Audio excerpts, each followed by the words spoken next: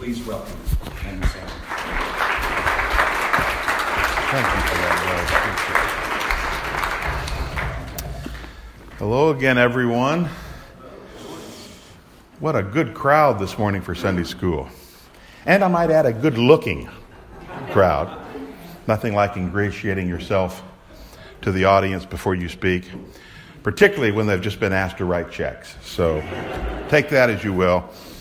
Doug has asked me to deliver the same talk and message that I delivered at our CCL Symposium in San Francisco a few weeks ago. He and Melinda came out and we had just a great time. So it's his request that I'm doing this. If it is a disappointment to you, therefore, then you can lay the blame on Doug.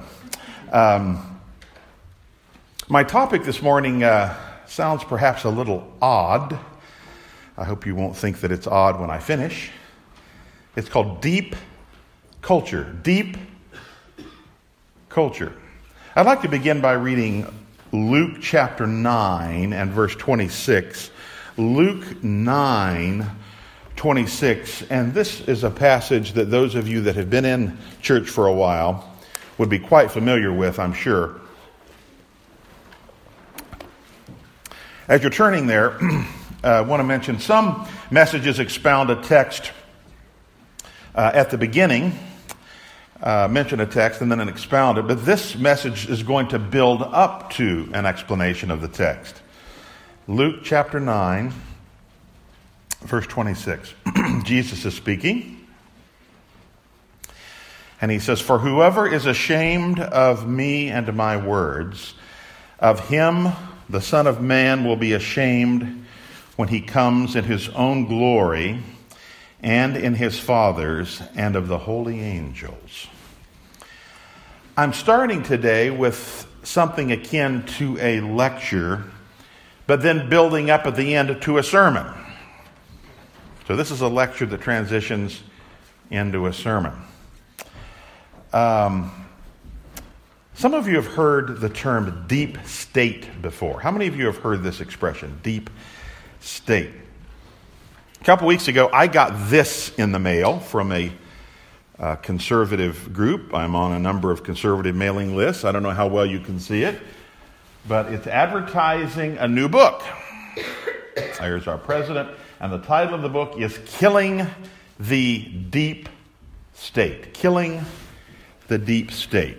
Now here's how the author defines deep state. A clandestine network entrenched inside the government that controls state policy behind the scenes, while elected officials are merely figureheads. Now, conspiracy theory aside, this really isn't a new idea. For several decades, Americans have known they're deeply entrenched government bureaucrats. You were aware of that, right? Doesn't matter which political party's in power, they do what's necessary to keep their jobs. And there's also no doubt many of them have their own idea about what the government policy should be. And they use what influence they have to create and sustain that policy. Now, there's nothing particularly conspiratorial about that. That's simply human nature. And there's no doubt that it often undermines elected government. That's really simply to say sinful people in power enjoy wielding power in sinful ways.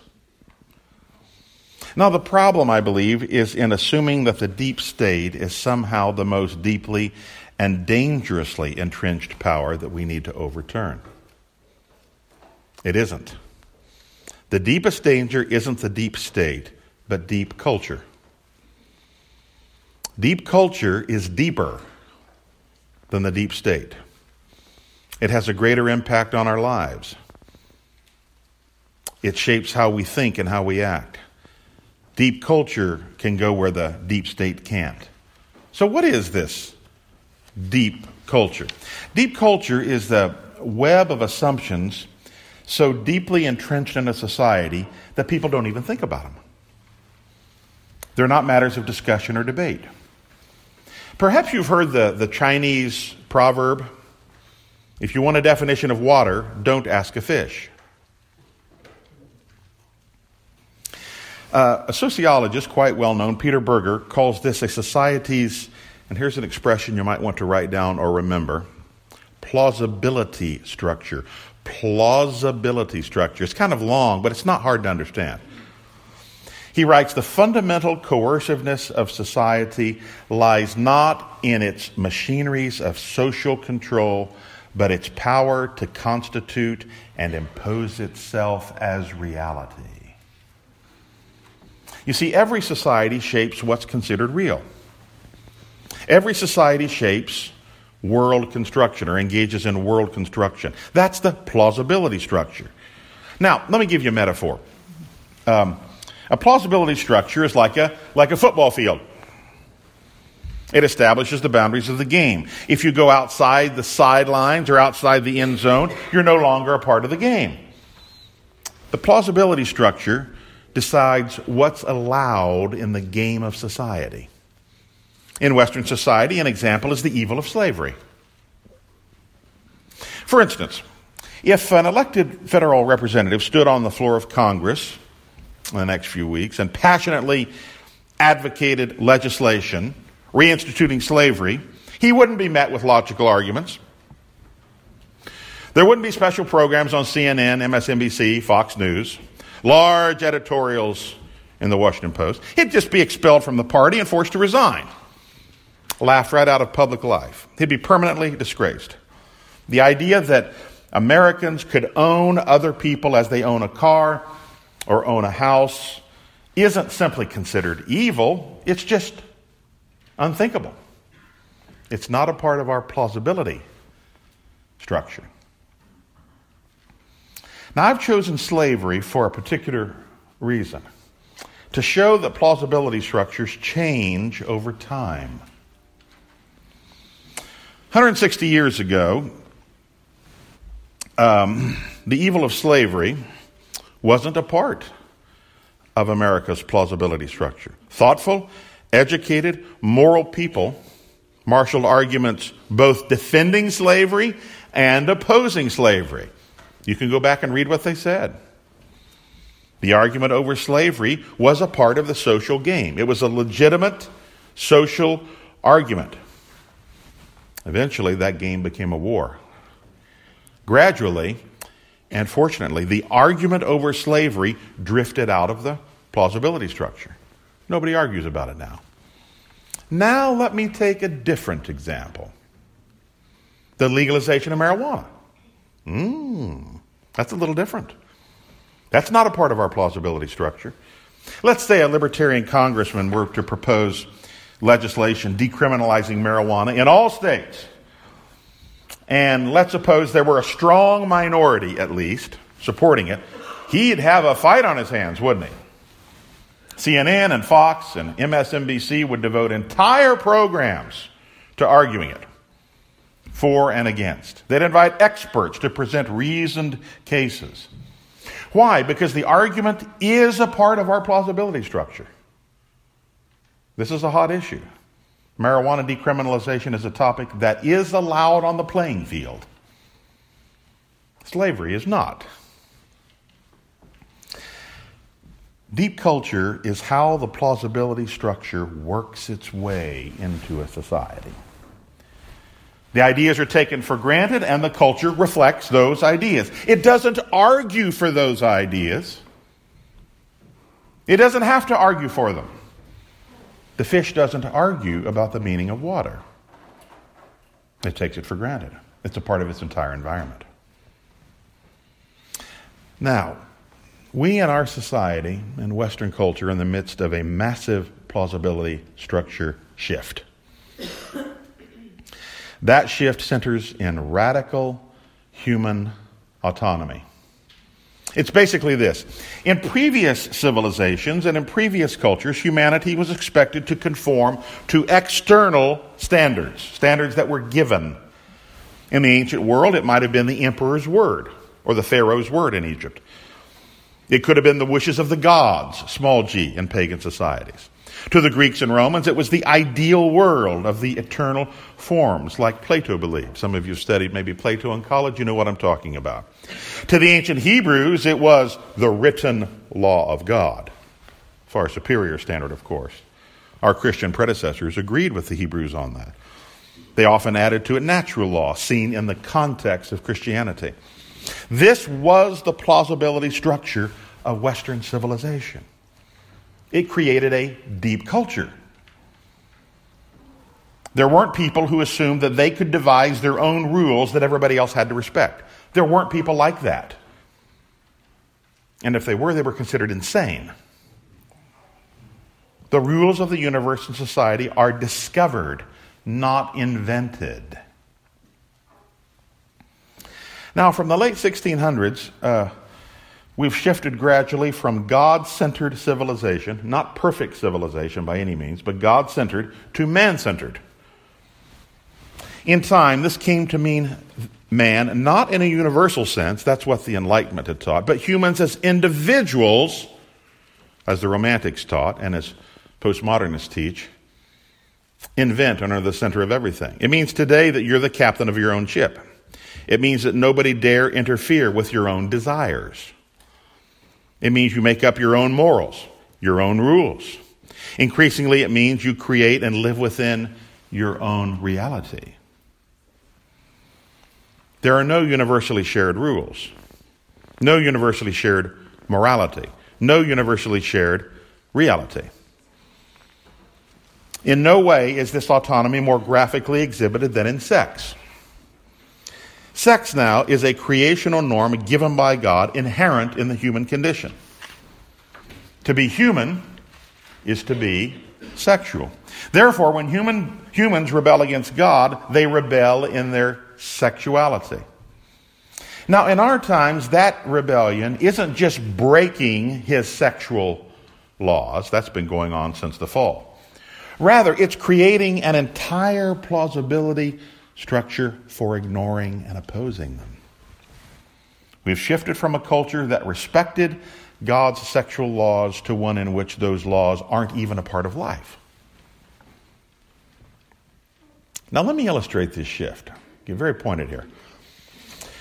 Increasingly, Christian colleges are revising their behavioral codes to permit what they call same-sex romantic relationships. Two main factors are driving these changes. First, regional accrediting agencies are including sexual non-discrimination policies as part of their requirements. If a college discriminates against homosexuality, they could lose their accreditation and their reputation and their money and their students. That's the legal side. Then there's the existential factor. More and more young adults, even tragically Christian young adults, believe in radical sexual autonomy. It's everybody's choice as to what their sexual orientation will be. Nobody has a right to say what sex you are. You get to decide. Now, what I find fascinating is how the Christian colleges who don't change their biblical behavioral codes, have expressed their rationale for not changing. Follow me there. Their language tends to be so cautious, so careful, so timid. Recently, the administration of a large Christian college in Southern California, some of you may have heard of it, Azusa Pacific University, changed its standards of conduct to permit romantic same-sex relationships. Fortunately, the board later met and countermanded that decision. I don't care what the administration says. We're going to go by what the Bible says. However, listen to the rationale of the board for reversing back to the biblical position. So this is quoted in the San Gabriel Valley Tribune. I'm quoting now. Albert Tate, a member of the board, said that the board was still considering new language for the standards of conduct. Quote, when we took out the language, he means this unbiblical administrative view, everyone else filled that gap with their own language and interpretations, and it was hurtful to LGBTQ students, our faculty, and constituencies outside, closed quote. Quote, we reinstated that language with the intention to strategically partner with our LGBTQ students to find the best language possible to capture our heart and intent, closed quote. That's extraordinary language and unprecedented. Can you imagine any board member of any Christian college 50 or even 15 years ago using such language to justify a biblical code of conduct? No, that it simply said the Bible teaches homosexuality is a sin. We therefore forbid it on our campus. Case closed. In fact, it's doubtful that even need to make such a statement. Homosexuality wasn't pervasive, certainly not publicly, and it wasn't a social issue. Note that Mr. Tate is formally advocating the biblical view, but the language he feels obliged to use reflects a shifting plausibility structure. He can't use the older biblical language. You see, the Bible hasn't changed, but the plausibility structure has changed. Now, radical sexual autonomy is just one prominent example. I'll just mention briefly some more before I get to the preaching part. Other examples include sexual egalitarianism. Men and women are virtually interchangeable. Talking about insanity, that's insanity. 2, multiculturalism. All cultures are equally valid, and one is not superior to another.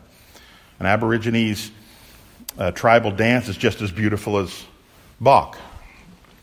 Or political soteriology, salvation doctrine. That is, the solution to all social problems is found in political legislation. Or the universalization of informality. Formal titles and formal language and formal clothing and formal occasions are hierarchical and snobby. Our language with almost everybody should be intimate and familiar and coarse. Never use the expressions Mr. or Mrs. Flip-flops and jeans are acceptable attire just about anywhere. These are examples of changed plausibility structures. Now, what must be our Christian response to this changed plausibility structure? Here comes the sermon. Are you ready? Preach. I suggest this program, and it's one you might want to write down or at least remember. We, as God's people, must denormalize godless plausibility structures and re-normalize godly plausibility structures. I'm going to repeat that. We must denormalize godless plausibility structures and re-normalize godly plausibility structures. Plausibility structures define what's normal in society. Today, premarital sex is normal. Public education government education is normal. Pornography is normal. Judicial activism is normal. Government-financed health care is normal. Their opposites or alternatives are considered abnormal.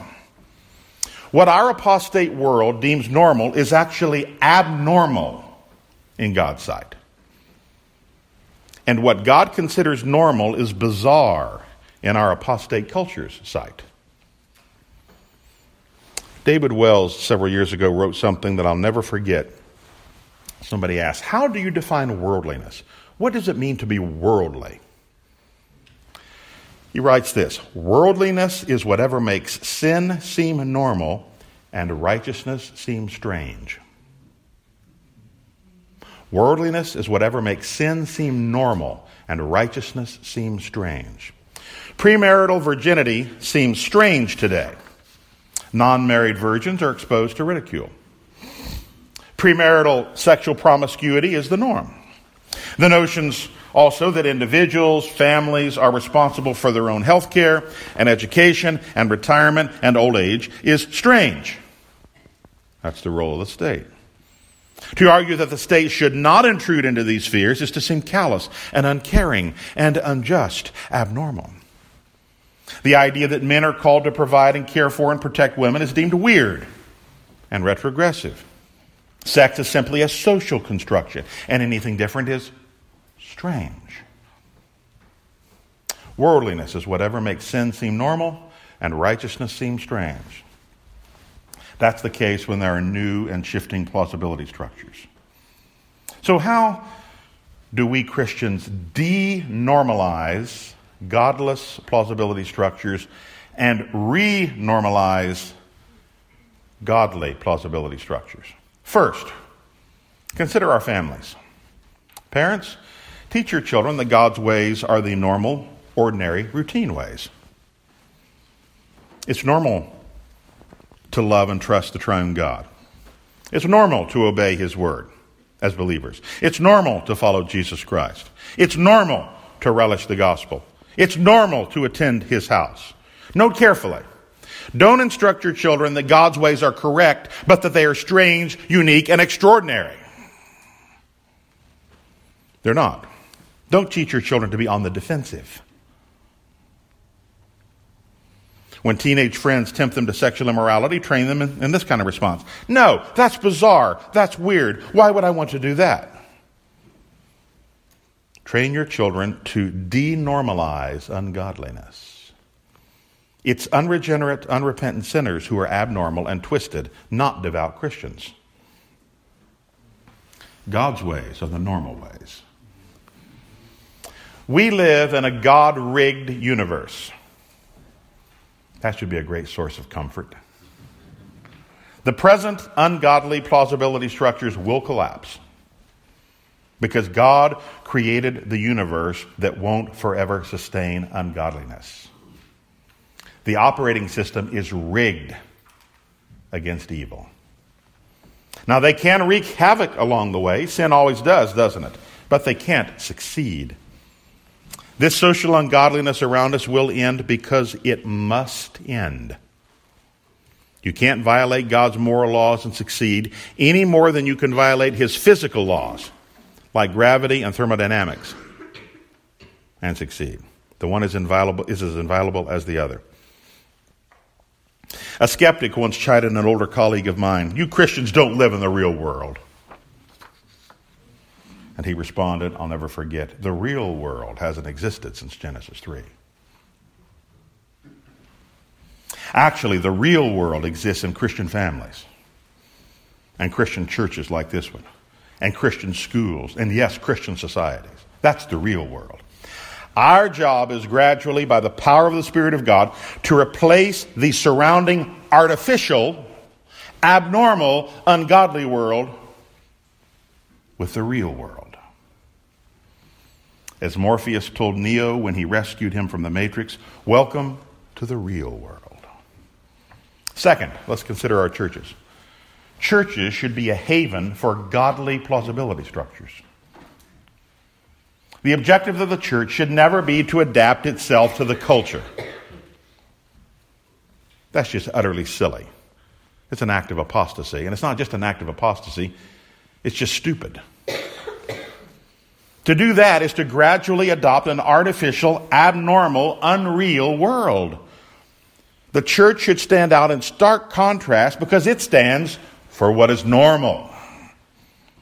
The job of pastors, elders, is to model and lead not so much an alternative culture, but a normal culture. The church is the institutional expression of the Christian plausibility structure. The church should be a shining example of normality. Jesus is the only way. His word is truth. God alone deserves worship. Music should glorify him. The gospel is mankind's only hope. Sexual fidelity is healthy. Rebellion is the path to destruction. Self-sacrifice is the way of joy. Delayed gratification brings blessings. The Lord's kingdom comes first, and I do not. That's normal. The pastor's task is partly to show his flock that they're different, not because they're strange, but because the surrounding culture is strange. Christians are normal, and anti-Christians are abnormal. Third, consider our culture. Christians who stand for godly plausibility structures in the church and family often draw the line at culture. They seem to be under the impression that society can be legitimately anti-Christian as long as the family and the church are Christian. This is a well-meaning view, but it really is to deny the lordship of Jesus Christ. God now commands all men everywhere to repent, we read in Acts chapter 17 and verse 30. Everywhere, not just in the family, not just in the church. Jesus is Lord of all, and his ways are normal everywhere. Don't be intimidated by pervasive but ungodly plausibility structures. You know, it's easy, folks, to be persuaded that godliness is abnormal because we're today surrounded by ungodliness. And we come to think that it's somehow normal and that we are strange or abnormal. That's a fatal assumption. When we think this way, we become intimidated. And even if we don't drift into ungodliness, we tend to become mute about it. But recall this convicting fact. We'll be held accountable not only for what we did say that we should not have said, but also for what we didn't say that we should have said. For whoever is ashamed of me and my words, Jesus declared, of him the Son of Man will be ashamed when he comes in his own glory and in his Father's and of the holy angels. Don't be intimidated into moral apathy and indecisiveness. We live in a time when ordinary speech is penalized, particularly Christian speech. If you speak up, for example, for sexual fidelity and against sexual immorality, if you speak up for equal treatment in the law of sexes and races and against hiring and admissions quotas and affirmative action and, quote, white privilege, if you speak up for private property and against state socialism and political redistribution, you might get shouted down. You might lose your job. You might lose friends, alleged friends. But the cost of keeping quiet is losing our culture and nation. Never forget, you and God make a majority in your community. God doesn't count heads. He counts obedience. If there's palpable evil and you're exposed to it and it comes in your path and there are people around you whom you can influence, speak up. You say, well, someone might be offended. That's right. Sexual immorality is evil. Say so. Abortion is evil. Say so. Socialism is evil. Say so. Multiculturalism is evil. Say so. Cultural Marxism, like we saw in the left and Democratic Party at the Kavanaugh hearings, is evil. Say so. Don't say, well, people might be turned off. Yeah. We call that conviction over sin. The people might be very upset and get angry with me. Yes. It's called the Holy Spirit working in their resistance. Use your influence to turn people toward godly plausibility structures. Conclude with a word of encouragement here. Your influence and mine is greater than we know. You know, many people around us disagree with this overarching, ungodly plausibility structure I've talked about today, but they feel intimidated. They feel in such a minority. They feel useless to oppose it. They're timid. They're not evil, but they feel alone. All they need is for someone bold enough nearby to speak the truth, charitably. And they'll say, what do you know? That's right. I'm not the only one that recognizes this. And it will give them great courage to stand for the truth. And then they'll rally to this godly plausibility structure.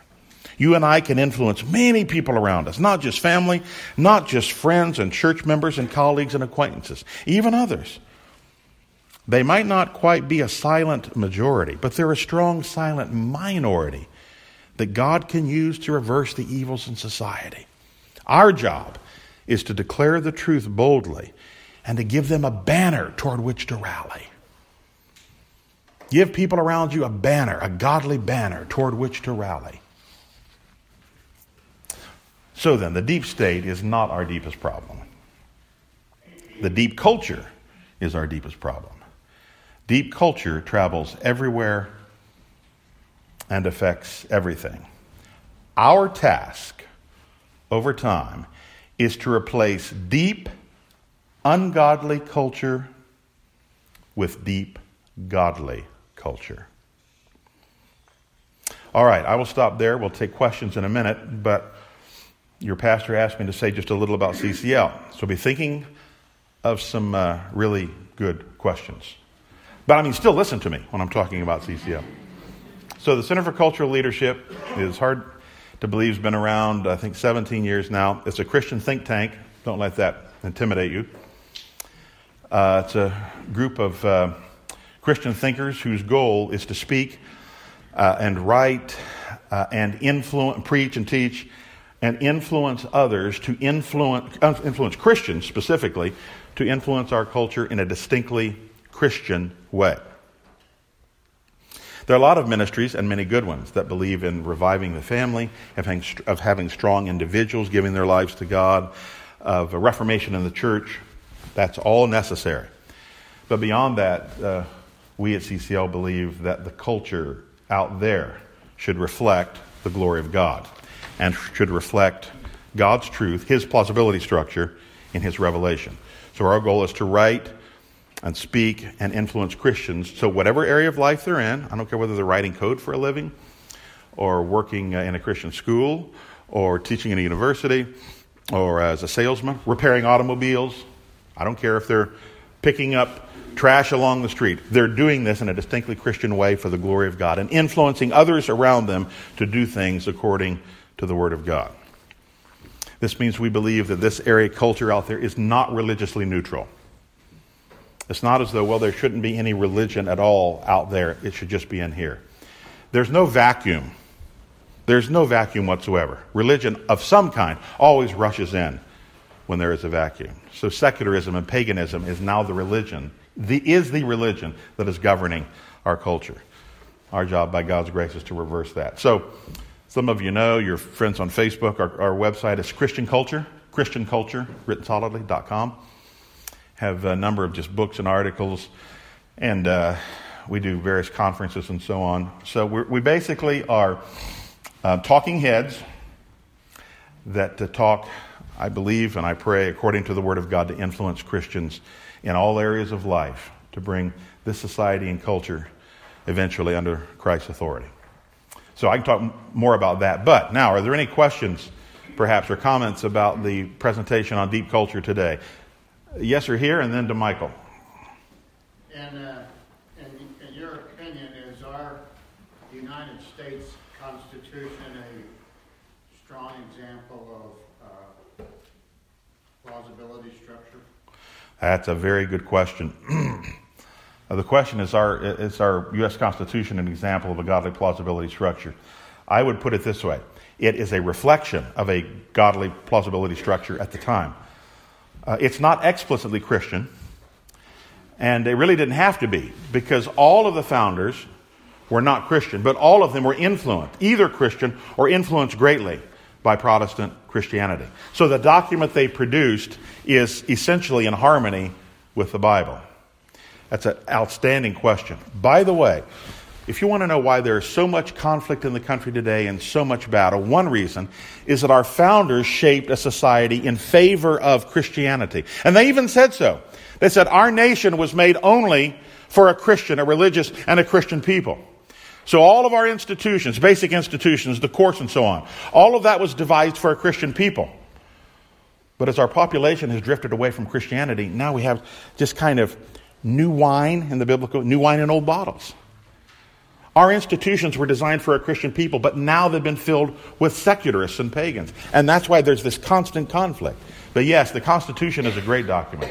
I don't think there's probably ever been an uninspired political document as great as our Constitution. It's a remarkable reflection of a Christian plausibility structure. And it created and sustained one. Excellent. I think Michael was next. Yes, sir.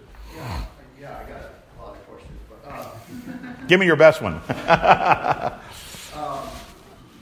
LGBT folks, a lot of them argue that they are inherently born that way, and so how would you answer that argument in favor, that they use in favor of their behavior and conduct? Yeah, by the way, there's not clear scientific evidence of that. But this is, I want you to understand this. Even if that were true, that does not absolve them and say it's all right to live the way you want to live. You're a Christian. You believe in original sin, right? Don't you believe we're born into sin? Now someone will say, well, I was born that way. But then they will also say, God made me that way. Those are two very separate things.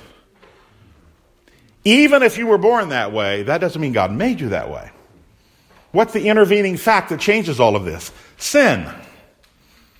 So I'm not acknowledging that people are born that way, but if they happen to be born with a predisposition, well, frankly, all of us are born with a predisposition to what? Sin. And that's why people need the gospel. I can't say, well, you know what, I was born with this predisposition to rape. So shouldn't I just be allowed to go out and rape women? Well, no, people would say, that's just disgusting. That's horrible. You have to keep that in check. Well, the same thing is true if it were the case that people were born with a sort of, quote, homosexual gene, which science and genetics has not proven to be correct. Other questions? Those are excellent. Yes, sir. Question and comment. First is, could you speak a little bit about the history of this human-centered thinking? And part of the reason I ask that is because I'm assuming that it's been in the works for a long time, which means then that if we're going to take back the culture, it could also be something that would take some time in and of itself. Oh, that's a great question.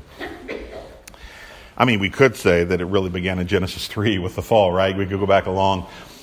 So you had ancient pagan cultures everywhere, except among the Hebrews. Of course, God called them and gave them his word, a godly plausibility structure, gave rise to the Messiah who came, and gradually Christianity came into the world and influenced Western civilization and a godly, not perfect, but godly plausibility structure. The biggest attack on that was starting in the 18th, late 17th century with the European. You may have heard of the Enlightenment, that man's reason and experience is the standard, and then came Romanticism. You're right, it's taken a long time, hundreds of years to get where we are today, and I do believe it's not going to take a short time to restore that plausibility structure. The thing is, Christians often are given to spiritual instant gratification.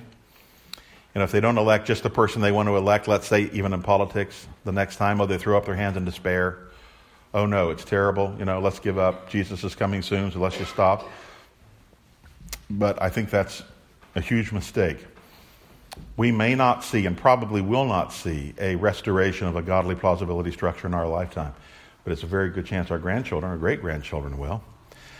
Our forefathers understood this so much better than we did. They built for the future. How many of you have been to England or maybe the continent and seen some of the remarkable cathedrals that took hundreds and hundreds of years to build? Why would somebody want to build a church that took hundreds of years to build? They wouldn't see it finished in their own lifetime. Because they believed that the faith would outlive them and be around a long time after they were gone. We need to restore that under that historical understanding of God's work in human history and not just be centered on what he's going to do in my lifetime. Excellent question. So yes, it will take time. Now, God can unleash his spirit and do things instantaneously. He can do that, but he often chooses not to. He often chooses to take time to do it. Excellent. Other questions? See, Doug, we have till about what? When should about 10:30? 10:30. Okay. Time for a few more questions. Yes, sir, and then this lady over here. Yes, sir. So last night, my family and I went and watched the new version of Grinch, and couldn't help but notice there's some significant differences with the new version and the traditional, and kind of had me scratching my head, but it reminds me that of the role of people who create young people movies, and what's their role with the shift that you're describing, and how do we fight that? Yes. It's deep. It is deep. Boy, that's a great point. We were talking about the president and politicians having power. I think the people that write movie scripts actually might have much more power than politicians in this country. Influence much wider group, and particularly, as you said, our young people. I haven't seen the new Grinch movie. There were some good, basically Christian truths taught in the original one, not explicitly Christian, but nonetheless truths. But there's been just a remarkable shift. Let me show you an example of how Christians can influence. Did you know that in the last, I don't know if it's so much recently, but 25 to maybe up to 5 years ago, that a number of the writers at Pixar were Christian people. In fact, people say all new movies are bad. That's actually false. All new children's movies are bad. That's false. You see a movie like Pixar's movie Up, The marriage montage in that is some of the most beautiful, Christian-influenced movie making you will ever see. And there are other Pixar movies. Not perfect by any means. I'm not saying every aspect of it is Christian, but that's because there are Christian writers there. And if you have Christian writers, they produce Christian ideas. So, because of that, one thing that we did at CCL several years ago is met near Hollywood a number of Christians to put on a symposium for Christians working in Hollywood as writers and some directors. I mean, not the top level ones, they're almost all unbelievers, but some of those down a little bit who will one day, I hope, be prominent directors. And what does it mean to work in Hollywood and be a Christian? So little by little, that needs to be taken back. And there need to be, of course, alternatives to that. People producing movies, and there are. The quote, faith-based movies today, trust me, are much better than the movies of the 70s. If you've seen, like, what were they called? Some of them, like Thief in the Night. And, you know, what some of them are talking about, they were, just so lamentably, laughably bad. Remember there was one film that Estes Perkle did, Well-Intentioned Man, God Rest His Soul. It was just a terrible Christian director. And one of the movies, had Moses depicted as there on the edge of the Red Sea holding his rod up, and you look closely, and Moses had his white robe on wearing his black wingtips. So this is not what we would call good Christian movie making. Excellent question. So if you have small children here, be very careful and sit by your children. Doesn't mean they should not watch movies that have some negative teachings in them, but be there to tell them, no, that's wrong. Another fine Pixar movie in many ways is, and quite Christian in its view, is the original, is it called The Incredibles? Oh, incredible movie. Certainly not egalitarian by any means. Teaching very important lessons about life. So other examples that's great question. Are there any others? We've got about 5 or 6 more minutes. Oh, yes, ma'am. I'm sorry, I forgot yours.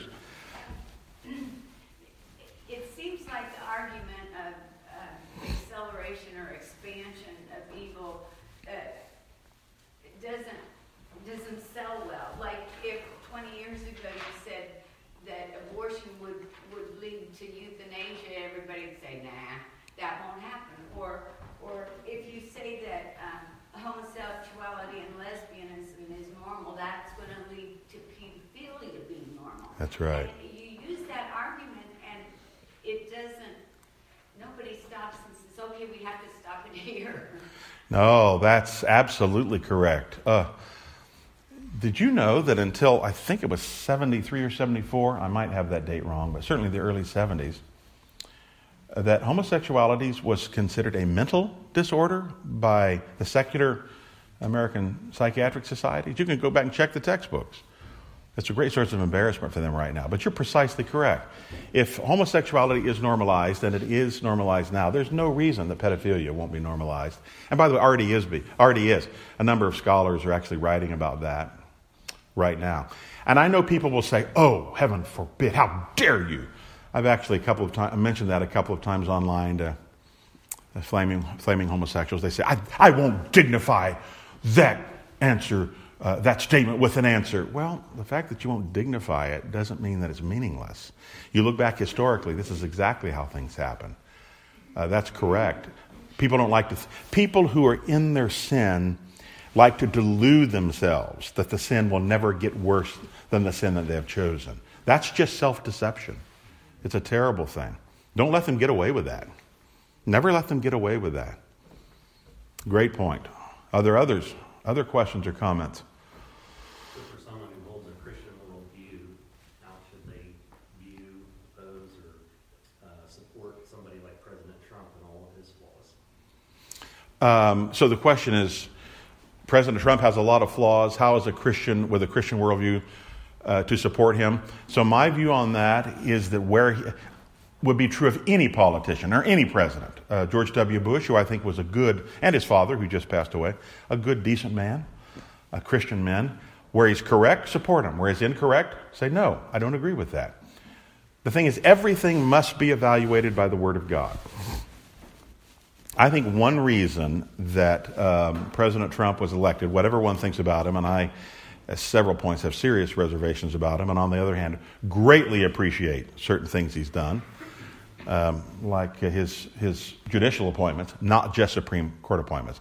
His judicial appointments have been nothing short of stellar, much better than Ronald Reagan could have thought of, because he essentially taken the list from the Federalist Society and picked from it. Why his executive does that? This is not an area of his expertise, judicial philosophy, and so he farmed that out to people who do know. And of course his tax cut and some various other things. So praise him and laud him. But what I was saying is, I think one reason that he was elected is because a large number, not a majority, but a large minority of Americans were tired of the just sort of leftist, politically correct tyranny, which really is what it is. Leftism and cultural Marxism really does have a stranglehold on all the major media. Virtually every major newspaper. I mean, the editorial pages of the Wall Street Journal is better than most, but most newspapers, and of course print newspapers are dying. But CNN, much less so Fox, but Fox is certainly not a silver bullet. There are things on Fox that are should not what they should be. But my view, like you said, is support them where you should. And in many cases, I mean, what we cannot say uncritically is, well, whatever the president does, I'm going to support. That's false. Everything must be judged by the Word of God. But I believe in many cases he's trying to hold up a standard that, even if not explicitly, and he's explicitly aware of it, he's acting according to Christian principles in many cases. So that's how good question, that's how I would answer that. Maybe one more question? Do you think that the time is coming shortly that hate speech will get Christians arrested for expressing what's normal, what we consider our worldview? 10 years ago, if you would have asked that, I'd said, that's just kind of excessive. But I no longer believe that. I think that it's already the case in Canada. It's already the case in England. I know of a Christian legal organization in England that had to get guys out of jail for hate speech. But yes, I think that's a possibility. And if and when that time comes, our answer isn't to be quiet, it's to be bold. So be bold. I don't mean you always have to be picking your Bible up and preaching sermons. I don't mean shouting in people's faces. I mean, be wise, but be bold. If somebody asks your opinion, tell them. If there's evil in your path, I'll conclude with this. Amazing text in Ephesians 5, I can't remember anyway. Paul's writing, have no fellowship. Don't have any fellowship with the unfruitful works of darkness, but rather expose or reprove them. That's a very interesting text. It doesn't say there, you have done your job and fulfilled your responsibility if you stay away and don't fellowship with evil. It says, no, in addition to that, you actually have to expose evil. You say, we don't take sin very seriously, but God does. And he expects us, if we're going to obey, if sin comes in our path and we have the capacity to expose it, we need to say, no, that's wrong. That is wrong. Now, I know that's not the American way recently. The American way is basically, well, anybody else can do what they want to do. If they want to be a homosexual, that's not me. But if they want to do it, they're free to do it. That's just multicultural nonsense. If we're going to be Christians, dear people, let's be Christians. And if we're not going to be Christians, then we can live that way. Let's stand for the truth. Thank you very much.